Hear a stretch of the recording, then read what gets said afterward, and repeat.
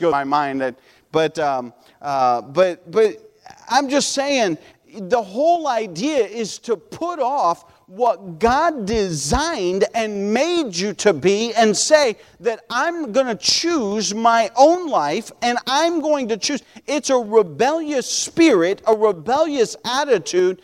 Now there's some people that are firmly, they've been totally misguided their whole life. I mean, they've been working on this for a long time to indoctrinate kids and indoctrinate people, but it comes and it stems from a rebellion against who God made you to be. And it's all over our society, and it's a mess. The Bible says this, not only this, in verse number 2, it says that they counseled together against the Lord, but look at what it says, and against His anointed. Against His anointed. Hey, listen, that could be several things. The first anointed that I think of is, of course, Jesus Christ. And boy, they hate Jesus Christ. They don't want anything to do with Jesus Christ. But He is the anointed of God. But listen, the anointed could be the preacher. It could be anybody that stands and preaches the truth of the Word of God and would give forth the words of God. Listen, Jesus told His disciples back in John chapter number 15 and verse number 18, He said, if the world hate you, ye know that it hated me before it hated you. Hey, listen, we need to understand and recognize when the world takes aim at us, don't take it personally, they don't like God. They don't like the Bible. They don't like that you're a Christian. They don't like that you stand for truth and that you stand for righteousness and that you are clearly saying, listen, that's not of God and therefore is not right. They don't like that. You don't even have to be rude and crude about it for them to hate you. Just the fact that you live right and do right means that they will hate you. So we see this rebellious attitude that's permeating even our society today. And we see that is the idea here in verse number 2. Look at what it says in verse number 3. This is what they're saying, these rulers that have all banded together. In verse number 3, let us break their bands asunder and cast away their cords from us. They want to, not only is it a rebellious attitude, but it is rending of cords. You know what they see us as? You know what they see the Word of God is? You know what they see Christianity as? They see it as cords that restrain them. You ever take I bought a canoe here recently, and I put it on top of my car, and I wasn't quite ready to bring it home, and so I tied it down as best I could with those cords, and the cords were there, why? To restrain it. It was to keep it in place so that it wouldn't shift, so that it wouldn't move while I was driving down the road. Last thing you want to do is slam on your brakes and your canoe keep going. I mean, you don't want that to happen. And so those cords were there to hold that thing in place. And listen, they're saying, man, we want to rend all the cords. We want to cut all the cords. We don't want any restraint in our life. We don't want anything holding us back. We want to be able to do what we want to do without any restraint. And they are banding together in verse number 3, and they are cutting and breaking away the cords of restraint. Not only the cords of restraint, that was my third one. Well, actually, it's a cord of responsibility. It's a cord of responsibility. You know what that is? That we are held accountable to God. And we're responsible for our actions before God. It's a cord of responsibility. They don't like that. They don't want to be held accountable to God. The Bible says the fool has said in his heart that there is no God, because he doesn't want any accountability to God. He doesn't want any responsibility towards God. It's a cord of responsibility. It is a cord of rules that says, hey, this book declares what is morally right and morally wrong in our society. The government should not declare that. God declares that. And listen, when we get away from the Word of God and we decide collectively, we can all over here, we can vote. Blue is the right color to wear, right? Let's all vote. Everyone raise your hand. Oh, yes, you guys are good. You guys over here, you're going to vote Nope, blue is outlawed, red is the color to wear. Raise your hand. Got some red lovers over here, some blue. Then we're going to have discord. We're going to have chaos. Because we over here, we think blue is the right one. And over here, we think red is the right one. And all of a sudden, I'm wearing a little bit of red. Whoops. I'm supposed to be on the blue side. I like blue a little better. But you see where it becomes very subjective. You say, well, colors are really insignificant. Yeah, it is. But when it comes down to death and life, we think, well, you know, if this guy does this, then it's okay to kill him. If a woman gets pregnant and she doesn't want that baby, then it's okay to kill it. That's what it boils down to. And it boils down to a whole lot more than that. There are places, honestly, who don't think it's wrong to lie. There are societies. There are cultures and people groups who think, oh, it's okay to lie. Matter of fact, some of them value deception and think, wow, they're really good at that. And it's all about deceit. We would think, man, that's just wrong. But why is it wrong? We need to base everything of right and wrong, not in our opinion, not because, well, I wasn't raised that way. At camp last week, they were asking about some words. And I said, well, I'm not going to tell you it's wrong, but my dad never let me say it. I won't tell you here what it is. But I said, you know, it was culturally unacceptable. Now, I don't know that I could say from the Word of God it's wrong. I probably couldn't. But it's just a word that I was taught never to use in my life. And so what I'm saying is we have our morals and what we choose is right and wrong has to come from the Word of God. And it's got to be decided from that. They want to cut the cords of responsibility and cut the cords of rules from their life, and they want to cut the cords of restraint.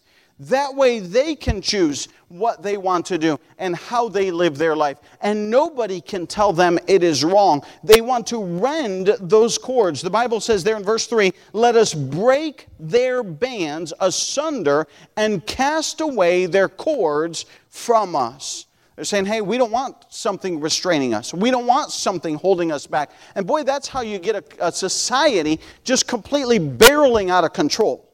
Because there's nothing to restrain them. There's no morality to hold them down. So we find the heathen view here in verses 1 through 3. And may we be reminded, may we always remind ourselves, it's not against us, it's against the Lord.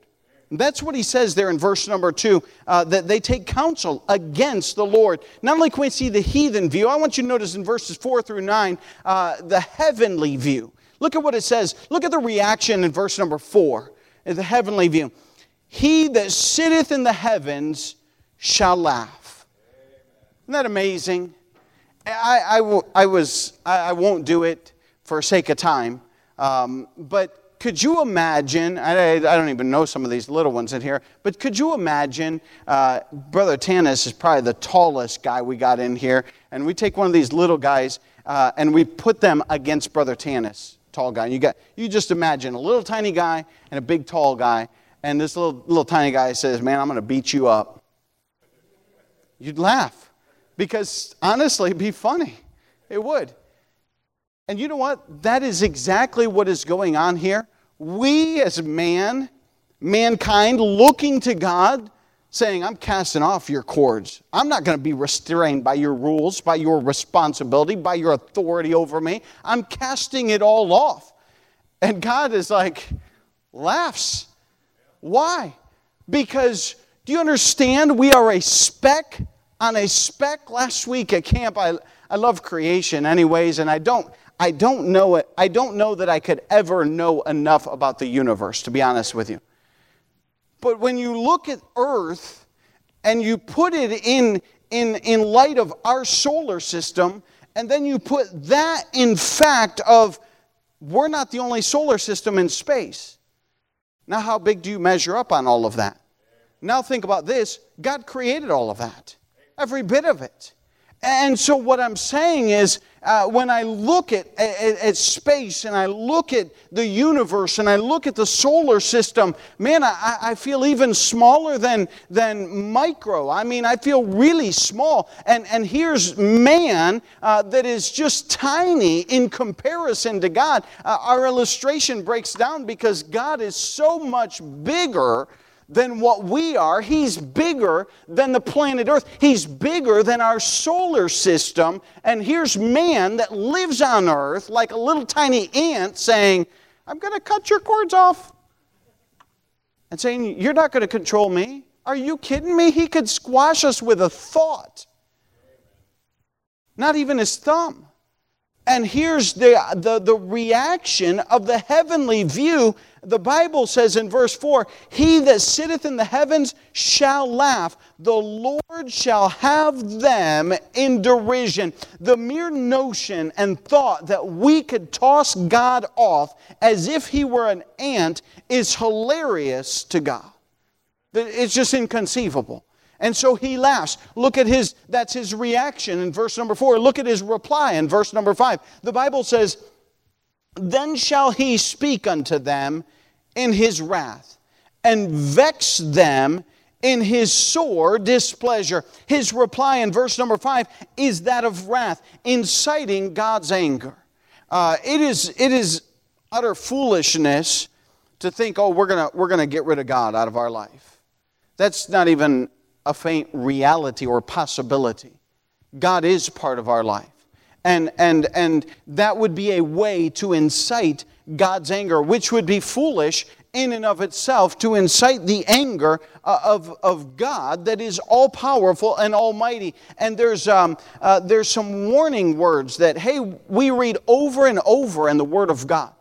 This phrase, day of the Lord, it doesn't show up very often, but it is a very serious alarm that is being sounded. Isaiah 2:12 says, for the day of the Lord of hosts shall be upon every one that is proud and lofty, and upon every one that is lifted up, and he shall be brought low. Isaiah 13:6 says, howl ye, for the day of the Lord is at hand. It shall come as a destruction from the Almighty. Joel 2:1, blow ye the trumpet of Zion, and sound an alarm in the holy mountain. Let all the inhabitants of the land tremble, for the day of the Lord cometh, for it is nigh at hand. And basically what I'm saying is, hey, we ought to be an alarm to those that are living their life thinking we can toss off God and cut all of his cords of responsibility and rules and restraint on our life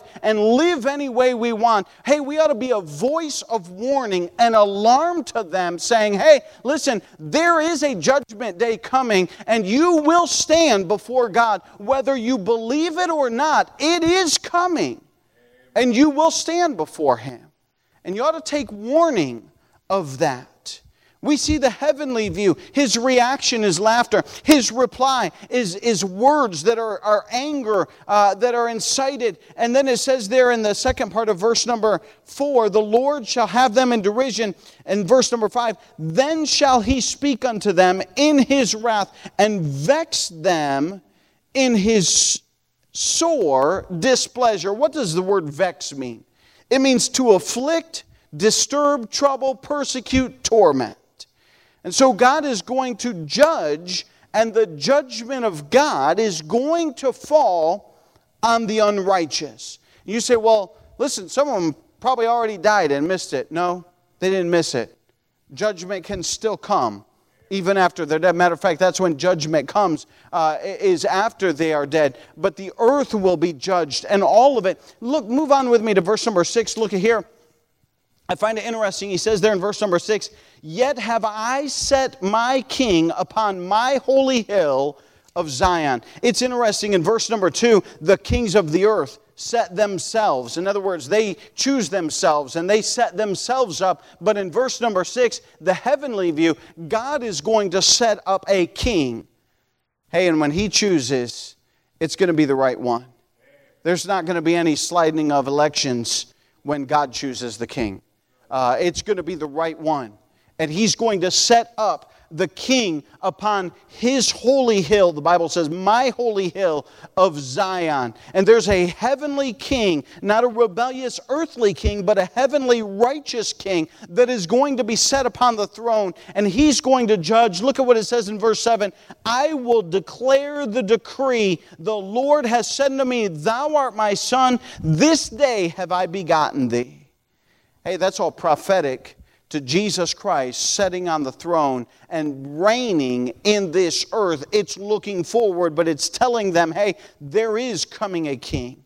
And there's a decree that will be declared. Verse number 8, and control is reestablished. He says, ask of me, and I shall give thee the heathen for thine inheritance, and the uttermost parts of the earth for thy possession. In other words, hey, he will regain control of everything. Verse number 9, the Bible says, thou shalt break them with a rod of iron. Thou shalt dash them in pieces like a potter's vessel. And I'm just saying the heavenly view, boy, there's so much more power behind the heavenly view than the heathen view. The heathen view just says, hey, get your hands off of me. I want to live how I want. The heavenly view says, you're all coming in and you're going to be controlled.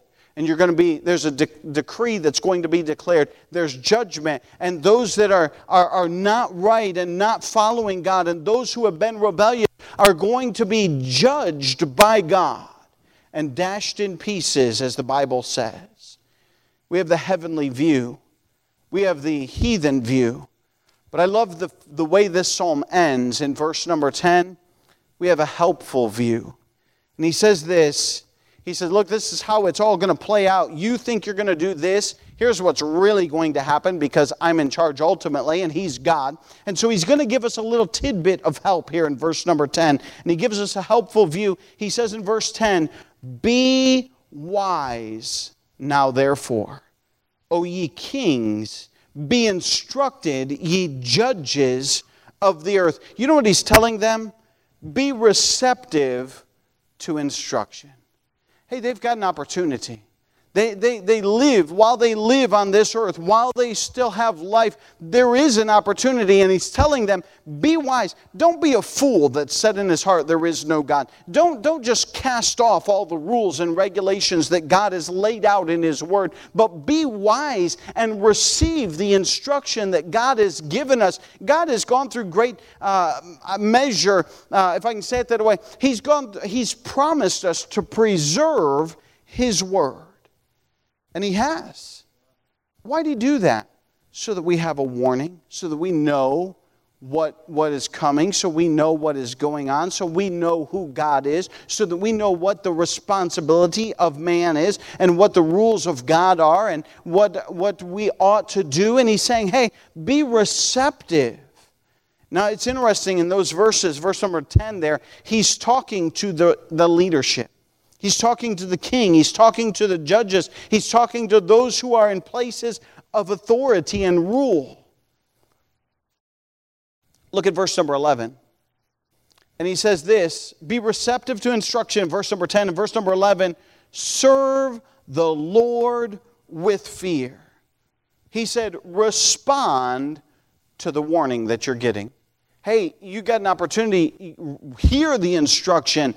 Be wise to it. Respond to that warning. He says, serve the Lord. Sometimes, as I was reading over this and thinking about this, sometimes in our minds, we think that serving the Lord can only be done in church. We think of taking up the offering. We think of teaching a Sunday school, playing an instrument, preaching, teaching, praying, giving, doing, going. But listen, you know what? You can serve the Lord in your public job outside of church. Matter of fact, God really, He instructs us to do that. He says that, hey, we ought to have a good testimony in our workplace and serve because people will look at that and realize, well, that guy's, he's different. He's serving the Lord. And so he's telling these leadership, those who are kings, those who are judges of the earth, serve the Lord with fear. They can serve the Lord as a king. They can serve the Lord as a judge. They can serve the Lord in public office. They can serve the Lord in whatever job that it is that you have. You can use that as a service to the Lord by doing that. And so he's requiring of them, hey, respond to the warning and serve the Lord. Not only that, but he goes on there in verse number 11 and he says, serve the Lord with fear. We've talked about that many times, but he says, rejoice with trembling. Not just to serve the Lord, but also to rejoice. Hey, listen, man, wouldn't it be great if our leaders rejoiced in the Lord? Actually, you don't see a lot of rejoicing in the news or media or things of that nature. Hey, we ought not be afraid to rejoice in the Lord.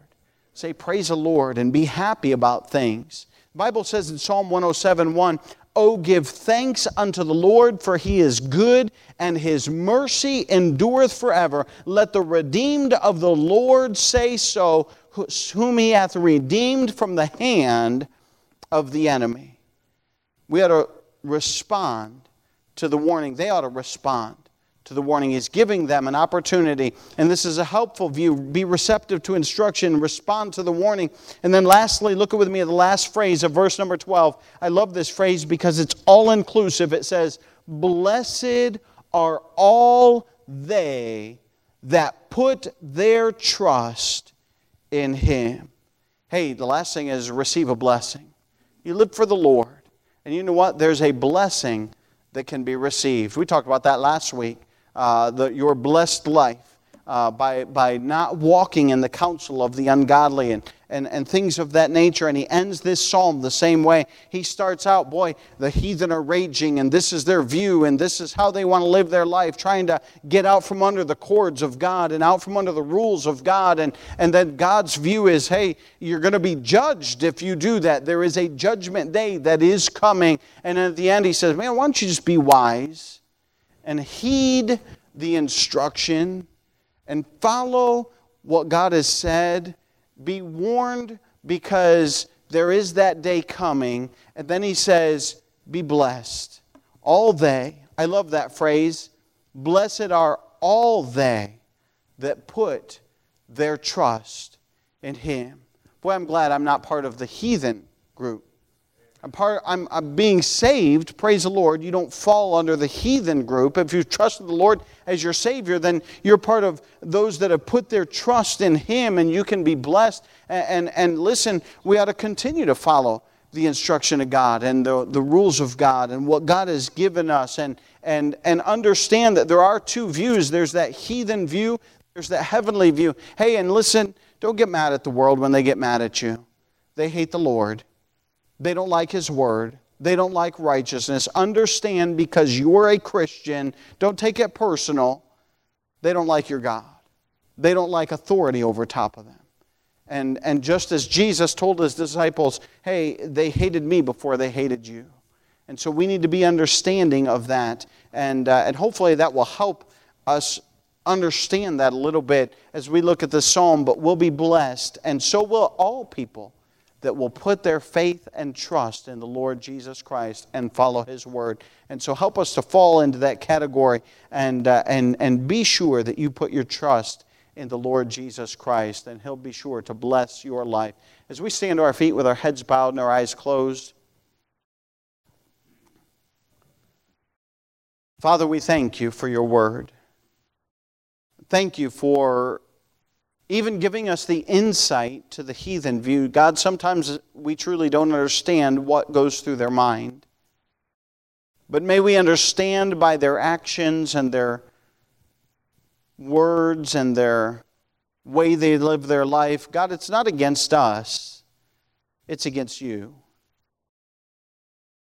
God, I pray that You would help us to sound the alarm and sound the warning. Not in a vindictive or bad spirit, but truly out of compassion, God, that they will be judged. And God, we ought not want them to be judged when they can find grace. They can find forgiveness if they would simply turn to You. And God, that You can change their life. That's really where You draw us to in the end, that blessed are all they that put their trust in Him. God, help us to point people to you, to trust you with our lives, and to cause others to put their trust in you as well. God, we ask all of this in Jesus' precious name, I pray. Amen. As we have just a short